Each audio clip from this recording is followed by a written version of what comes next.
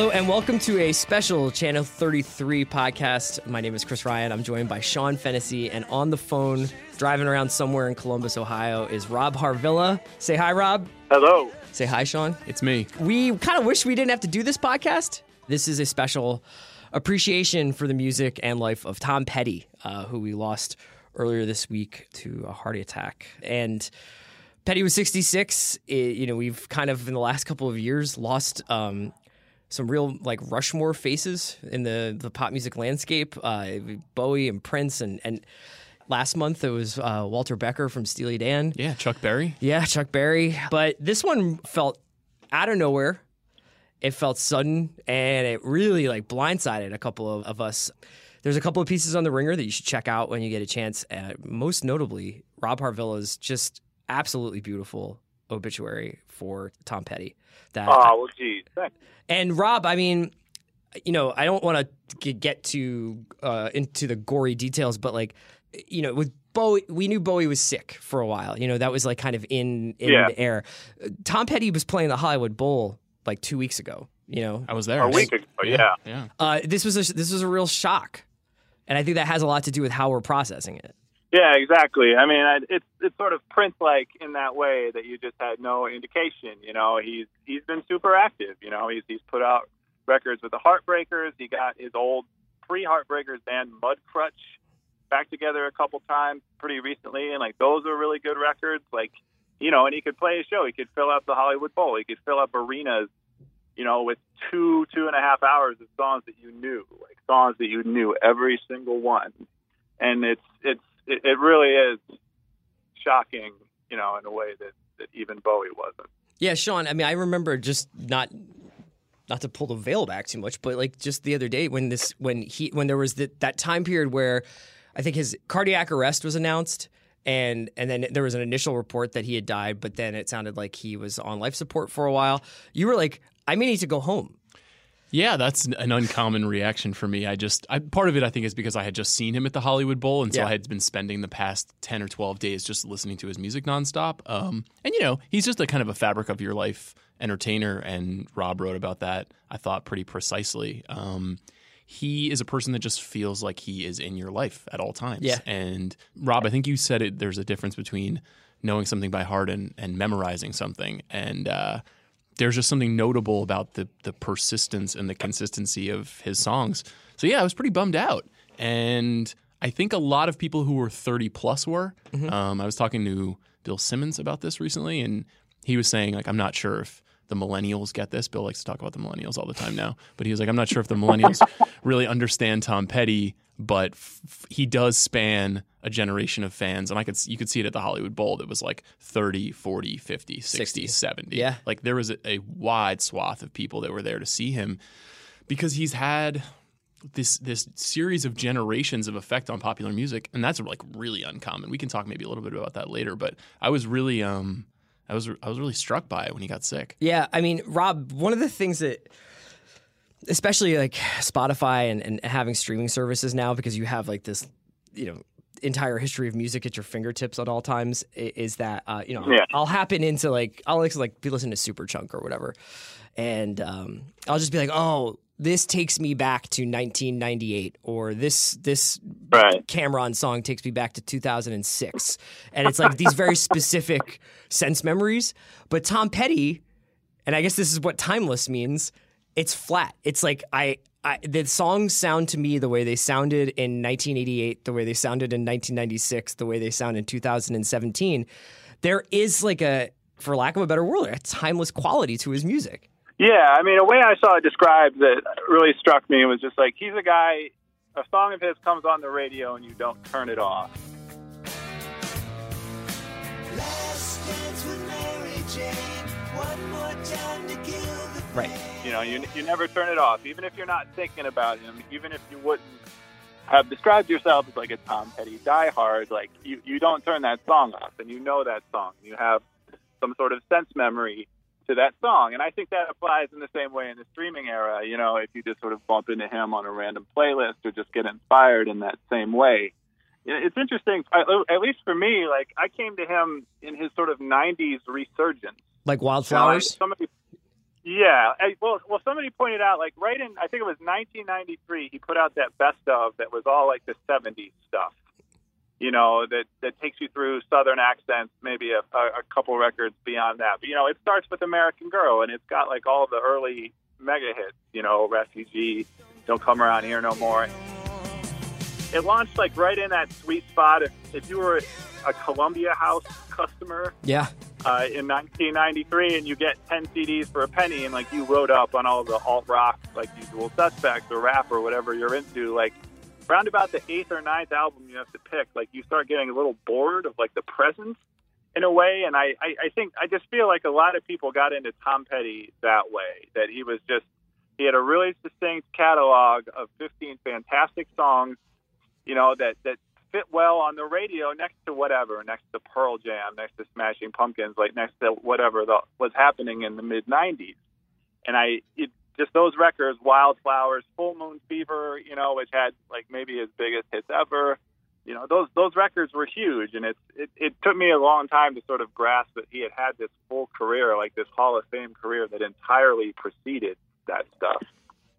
Yeah, there's something that is really unusual about the way that he got famous again. Mm-hmm. You know, he essentially had a huge run between 79 through 85. Yeah.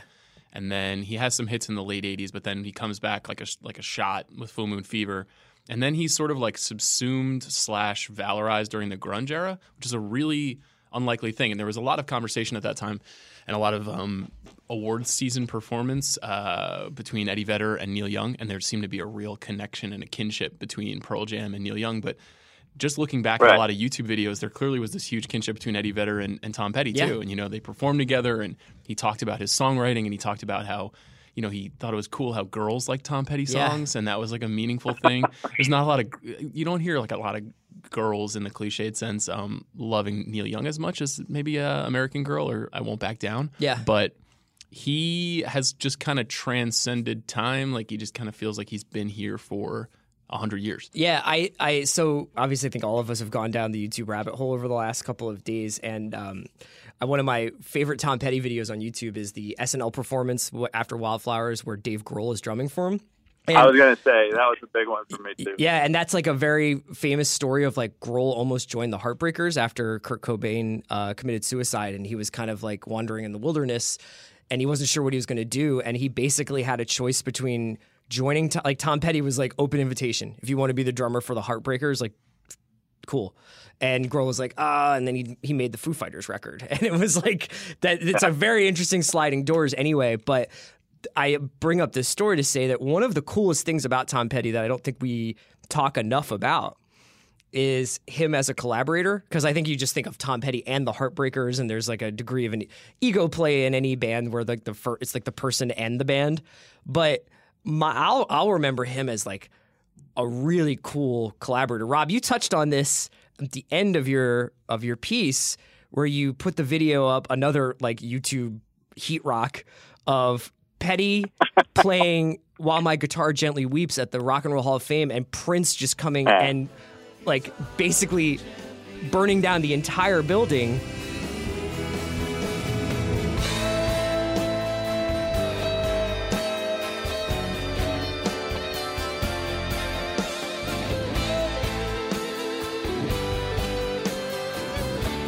But that you had a really interesting like take on that. Well, I love that video from the start, and I really love that it's become like one of the iconic sort of live videos of the last decade or however long it's been. You know, I think Tom Petty did a lot of that stuff, like a lot of like Rock Hall of Fame stuff, where like it's 12 people strumming acoustic guitars simultaneously on stage, and like it gets a little tiresome like over time. But like you know, that one from the beginning was just a sensation, and I think I made the mistake for a long time of thinking that like Petty wasn't fully in on it, or just that Prince obviously just sort of came in there and knocked everybody over and just took the thing over, and that it sort of irritated Petty, like that wasn't the plan, you know, and like I sort of saw this as a generational divide or something like that. But even in recent years, and then especially now, unfortunately, like I watch it now and I sort of see like how masterful it is just to be the straight man in that situation, just to be able to take a step back, and to just play, 4 chords or however many it is, and like sing your backing vocals and just let Prince like burn the place down. So like to be part of the scenery that gets burned down. Yeah. But to do it in a way that, you keep your dignity and you just cede everything to him, like it seems like an easy thing, but it's not, and I just a few little smiles I see from Petty, like I sort of got it finally how vital his role was and how subtle it was and how he was totally a part of it and was just content to be a very small part of it, and how that made it, so much better, made Prince seem so much bigger. Yeah, he cracks a smile there in like the 3rd guitar solo. And it's just like, you're just like, yeah. I mean, like you're basically sitting next to like the reincarnation of Jimi Hendrix. You have to laugh. Yeah, I think you make a good point too about him being an unknown collaborator in a lot of senses too, right? Obviously, Traveling Wilburys, he's arguably the 4th most iconic member of that band, which is an amazing thing to say. And also, I listened to a conversation he had with Terry Gross on Fresh Air in 2006 last night, which was fascinating to hear. And he just seems like kind of a gentle, thoughtful, interesting guy, which is unusual because he describes his upbringing as being this like white trash kid. But in the conversation, he talks a bit about collaborating with Johnny Cash near the end of his life. Mm-hmm. And Johnny Cash covered "I Won't Back Down" shortly before he died as part of the American recordings. And they had both worked with Rick Rubin. And exactly, they're brought together by Rick Rubin. And I didn't realize that he and the Heartbreakers backed him up on that performance, and they were in the studio with him making that too. So, he has this really fond and tactile relationship with a lot of his elders that is, I think, unique among people. He was very quickly accepted by George Harrison, very quickly accepted by Bob Dylan, by Johnny Cash. Yeah. He's very... he's calling Johnny Cash John in the interview. He has that kind of a closeness to him. What's that Dylan double disc live, like the 30th anniversary one? And I think like Booker T and the MGs were the house band for that, but there's a lot of songs on there of like the Heartbreakers, and then like a guy comes out and plays. Like they were like another house band for that show, and it's like it's pretty awesome to hear where like I think that they sometimes got knocked a little bit for basically being like, it's like Beatles tunefulness with Stone swagger with, like kind of some Skinny Tie stuff. But they were, the consensus band. Like you could just be like, yeah, if you like this kind of music, there's no way you can dislike this band. Yeah, I've been saying 100% approval rating the last couple of days, which like nothing has that now. And I don't even think anything had that in 1984. Yeah. But people just like that band.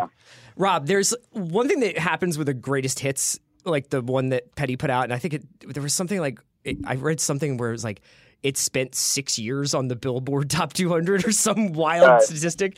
But one thing that happens when an artist is like a greatest hits artist is that the eras of their career get a little they get a little less distinctive because we are so kind of like, man, these 25, these 30 songs, and you just don't even think about things in terms of early or mid period or whatever. But you were alluding to that. But when you got into Tom Petty, he had some very distinctive.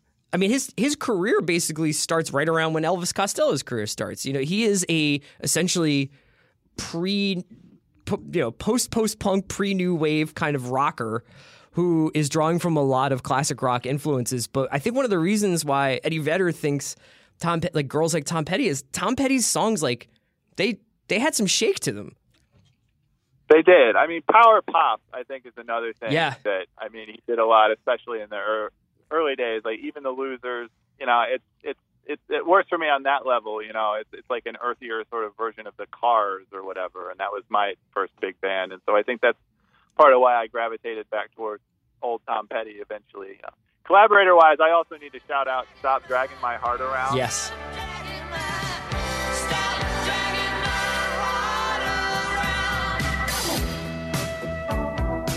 One of my favorite, 80s duets or however they're just sort of yelling at each other, but that his chemistry with Stevie Nicks on that is pretty fantastic. And the Ringer put up a really great post. It was sort of everybody picking a song and talking about their memories. Both of you guys are involved in it. And I'm sorry, I can't remember the name of who put it up. They put up a version of "Learning to Fly," which I think, what is that, like late 90s or early 2000s? I think it's like there's one from the Gatorville show that he played where Stevie Nicks was just singing backing vocals in the Heartbreakers on that tour. That's it. And they do an acoustic "Learning to Fly" that she sings on, Yeah, and like the crowd, he's collaborating with the crowd functionally. Like they sing the chorus for a couple minutes, and like that's the one that really, really brought me up short.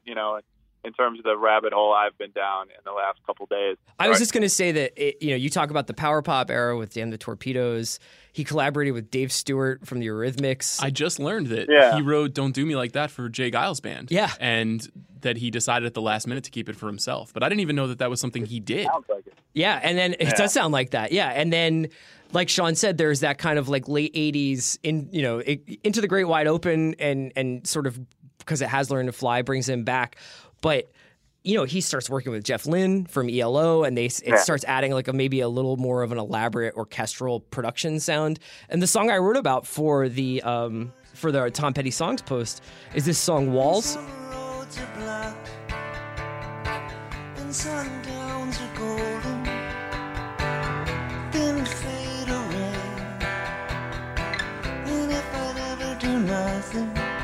Which is from his soundtrack album to this Edward Burns movie, She's the One. I love She's the One. I just want to say that out loud on a podcast. One day you and I are going to do an Edward Burns pod. Shout out to my Long Island brother, Edward Burns. Yeah, but a lot of these songs had been leftovers from Wildflowers, and then he kind of just had the Heartbreakers come in and do a couple more.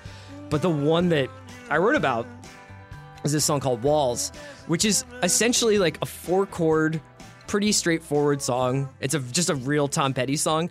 But Rick Rubin puts all this like, ELO White Album production over it, and then they just get out of the paint for Lindsey Buckingham to do like 9 different backing vocal tracks. And I was asking Greenwald about this the other day. I was like, am I imagining? I think that out there on the internet somewhere is the ISO Buckingham vocal tracks, and you can just hear him singing to himself. Yeah, Buckingham Hero Ball. But that's the thing that's so cool about Petty is he kind of knew what he couldn't do. And he would just like, he can't put together a personal Beach Boys choral backing vocal track, but Lindsey Buckingham sure can. And it was just so awesome. Every few years he would just do something like that.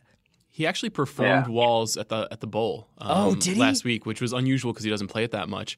And there was a funny moment where that's a song my wife and I really like a lot. And we were standing for the previous song, which I'm sure was some massive hit. Yeah. And he started to play Walls, and people started to sit down. and we looked at each other, and we were like, "Oh, they're not real heads. Yeah. Like they don't know about She's the One." Yeah.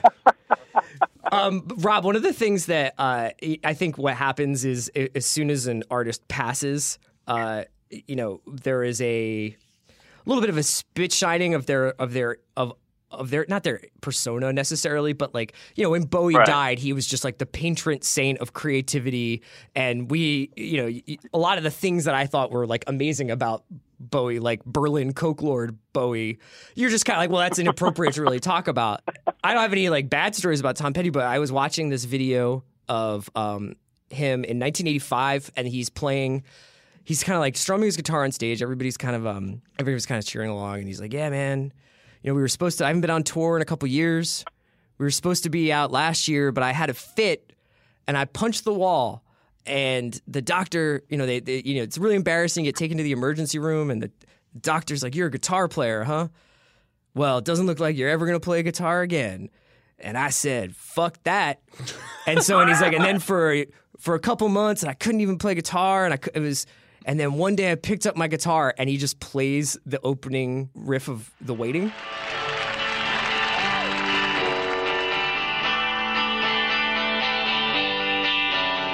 And the crowd just loses it. He had swagger. Like that was a long way of saying that Tom Petty seems like such an unassuming guy. He was a rock star. Yeah, like somebody like Bowie can sort of use their dark side in like a really overt way and like create a whole new persona out of it. And I don't think that was ever Tom Petty's way. Like, it's not that he hit it necessarily, but it was never the point. We never got to see him at his worst or at his ugliest or whatever.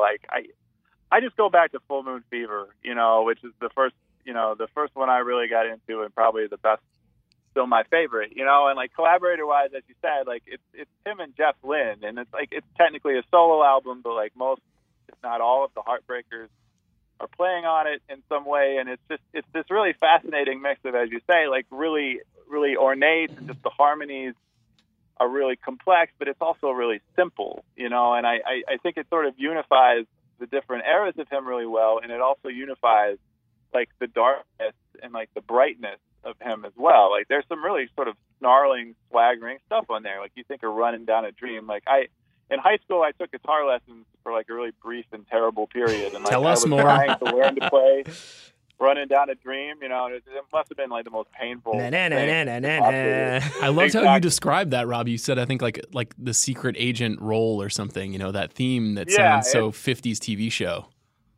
Yeah, it's like a film noir type thing, you know, and you put that up against, like, I say in my piece, and it's like a super emo thing, but when my first son was born and I was in the hospital and they handed me him for the first time, I was like, I had no plan. I hadn't thought about it. It was like, I should sing him something. Like, I should sing him a lullaby. He's fussing or whatever. And I couldn't think of anything. And I came around to All Right for Now, to a Tom Petty song on Full Moon Fever. Like, it's not one of the best songs, but it was like the only legit lullaby I could think of. And it was the sweetest thing I could think of at that time. And for those two songs to coincide on that album, you know, it just brought the various phases of him as a musician and as a human together in this really amazing way. Yeah, the personnel listing, like the lineup card for Full Moon Fever, is kind of unfuckwithable because it's Tom Petty, Mike Campbell, and Jeff Lynne, and George Harrison, and Jim Keltner, and Benmont Tench, and Roy Orbison, and Del Shannon. Yeah. Wow. That's not bad. Yeah. Del Shannon, is he Del singing on that album? has barnyard noises on the Hello CD Listeners interlude. Del Shannon of Runaway fame? Yeah. Wow. Yeah, because Tom Petty wrote a Del Shannon record. There's like a Del Shannon record that's basically like the Heartbreakers, backing up Del Shannon. I have to go find that. Yeah, it's really cool. I wanted to kind of go into not to put you guys on the spot, and we've talked about some of our favorite songs and favorite moments, but why don't you guys give me each the Tom Petty greatest hits song that like means the most to you, and then give me one kind of underrated Tom Petty jam that doesn't get talked about enough because he's got 35 songs. Like Rob, I think you posted in your obit, you had the final set list, and churlishly I was like, I can't believe he didn't play Walls. You know, like I was like looking, and I was like, I think he doesn't. There's some song he didn't play, and I was like, that's outrageous. How could he skip that? But do you have like a greatest hit that you connect with, and then like an underrated track that people should check out if they haven't heard it? As far as the greatest hit, you know, Free Fallin', American Girl, like the obvious ones work really well for me. I think I say in my piece, like my favorite single thing he's ever done is "It's Good to Be King." Just for a while. There in velvet, yeah, to give them a smile, which is on Wildflowers. And again, like what I loved about Tom Petty was how well his songs fit into the alt rock radio of the 90s, which is what unfortunately I was raised on, and just how well a song like "You Don't Know How It Feels" fits. Like you said, like I remember Grohl on Saturday Night Live playing that song and being struck by how simple the drum beat is. You know, it's just the same thing over and over for 4 minutes or whatever. And to have the guy from Nirvana being willing to sit there and play that song, like it told me a lot about the reverence in which Tom Petty is held. And so those songs from that era work really well on me. But It's Good to Be King. It's a super emo thing, but just the fade out on that song, like it's a really gentle and really lazy and sort of dazed kind of song. And it just ends with this sort of piano and strings thing. It's a little more ornate and a little more flowery than, you know, in my experience, Petty was usually willing to get. But, you know, I think that's what partly made it really effective. But to just hear that on the radio, like in the midst of whatever, like Bullet with Butterfly Wings or Nine Inch Nails or something like that, just the contrast between the rest of his catalog and the contrast especially with what I was mostly into at the time that song was popular, like, it just always really struck me. And like going back and listening to it on repeat now, like that's the other thing that sort of really got me emotionally just in sort of trying to process this. As far as like a deep cut, All Right for Now, I guess would be it. Sean, isn't your favorite song of his You're So Bad? Yeah, though You're So Bad is also kind of a hit. You know, Good to Be King and You're So Bad. They're both on the greatest. Okay. They're both on the second greatest hits albums. Highway Companion or whatever. Is that what that second one is? Okay. Yes. Yeah. Okay. So I'm going to pick Zombie Zoo then, which is, I think, it's either the last song or the second to last song.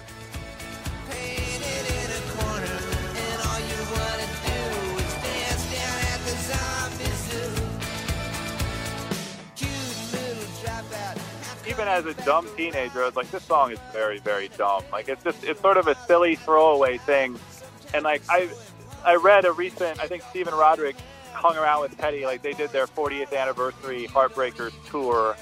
It was either, I guess it was, is this the tour, that's the tour that he was on now, actually. And he got to hang out with him for a few days, and like Petty was complaining specifically about Zombie Zoo. He was like, I can't believe that song made the album. We had so much better stuff. Like, it's a near perfect album except for that song. And like, even though it was objectively sort of much, much sillier than the rest of the album, I think that the contrast worked really well. Like, the dorkiness is an essential side of Tom Petty, I think, as well, like that silliness. And I think that song captures it really well. That must also be the song that Del Shannon provided barnyard noises for, right? I don't know. It's a CD interlude. I know what Chris is talking about. I had Full Moon Fever on tape, and then when I listened to the CD version, like there is a thing in the middle where Tom Petty comes on, he's like, "Hello, friends. For CD listeners, we're going to do this interview." And there's barnyard noises in the background. Like I remember that. Like I would not have ID'd them as coming from Del Shannon, but that makes a lot of sense to me now. What about you, Sean? I wrote about The Waiting, which I think is like the most emblematic of what made Petty great.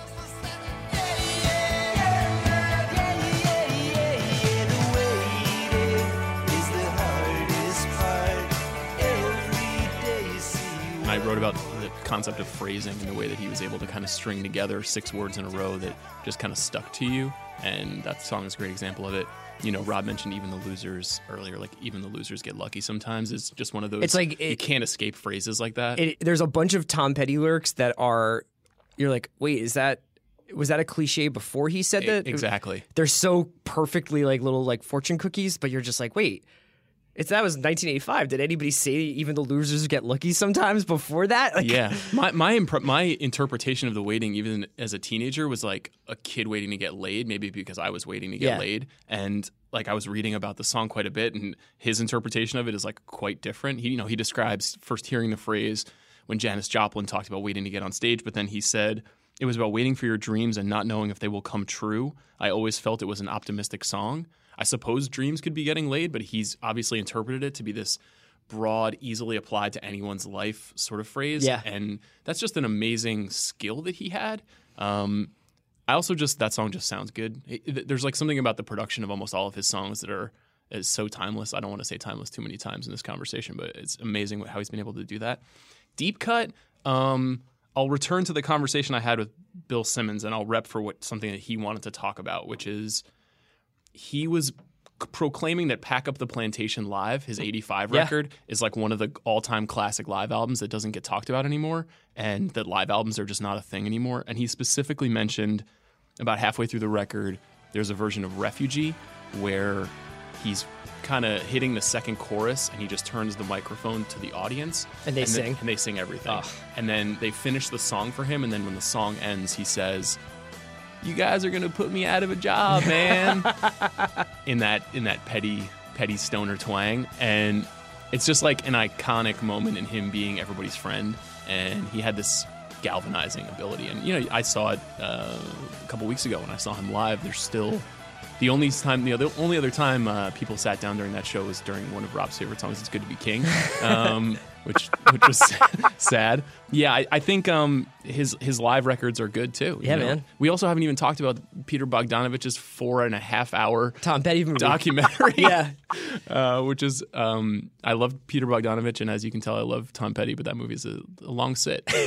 There's a lot of mud crunch in that movie. There is a lot of origin. I'm gonna go. This is funny. So the other night, Sam Donsky texted me and he was like, what are your top and now I'm already like, this song wasn't in my 5, but I feel like it's an example of why I thought he was kind of a genius, is that you take something that is essentially a very basic, you could teach Rob Harvilla how to play it on acoustic guitar in a couple of months, and you turn it into just a absolute diamond of a song, and that's Don't Come Around Here No More, just because that was this union of very simple, beautiful song with absolutely jaw-dropping production. Like when you listen to that and all the things that are going on in that with the backing vocals and the mandolin that is essentially being there. And I just watched, you can find it online, there is a 12-minute version of that song live that they do where like Mike Campbell loops guitar feedback, and then it's like a loop of that, and then he picks up a mandolin and starts playing that, and it's just like the band is like really locked in. So that's, I mean, I don't need to really talk about Don't Come Around Here No More as if like nobody's heard it. That's probably my favorite greatest hit right this second. My favorite like out of nowhere cut is the Apartment song, just because it has that absolute, like, it sounds like it could be a Guided by Voices song. It's it's on Full Moon Fever, and it's that straight up, like, the thing I love about his lyrics were that they were kind of like, shit's chill, man. Like, all of his songs are just like, stuff's bad, but it's okay. But I miss you, but like, let's not make a big deal about it. Like, and that's it's like the actual, like, most songs make such a huge deal about heartache or loneliness or elation, and it's just like, I used to live in a 2-room apartment, neighbors knocking on my door, times were hard, I don't want to knock it, I don't miss it much at all. And then it's like, oh yeah, I'm all right. Like, it's like that. It's just such a perfect sentiment, and the song is bananas. It's so good. So yeah.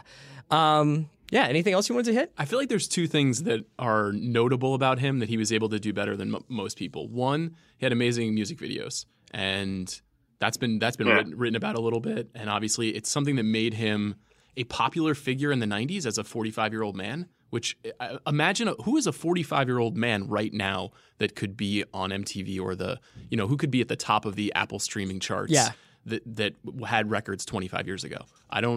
Rob, can you think of anyone? I was trying to think of what the modern equivalent to this would be. It's like if the teens got really into Eddie Vedder all of a sudden, I don't think that person exists. How old is Jared Leto? I have no idea. That's a good point. Yeah. He's kind of a cyborg, but maybe literally a cyborg in Blade Runner. But that to me is fascinating, and part of it is because he had such great videos like the Free Fallin' video, which stars a movie star, and Mary Jane's Last Dance, which stars Kim Basinger. He had this knack for creating, and the You Don't Know How It Feels video, which is like kind of iconic, and it has that like rolling, moving background. Yeah, that's the Phil Joannou era. Yes, exactly. I feel like Wes Anderson just ripped off his whole style from the You Don't Know How It Feels video.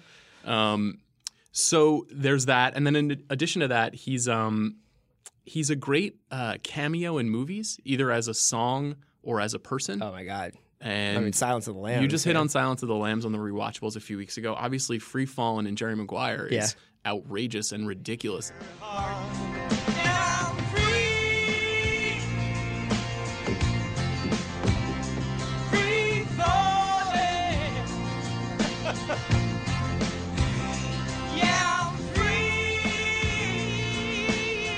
There's been a lot of conversation about whether in that performance it's the first time Tom Cruise has ever heard Free Fallin',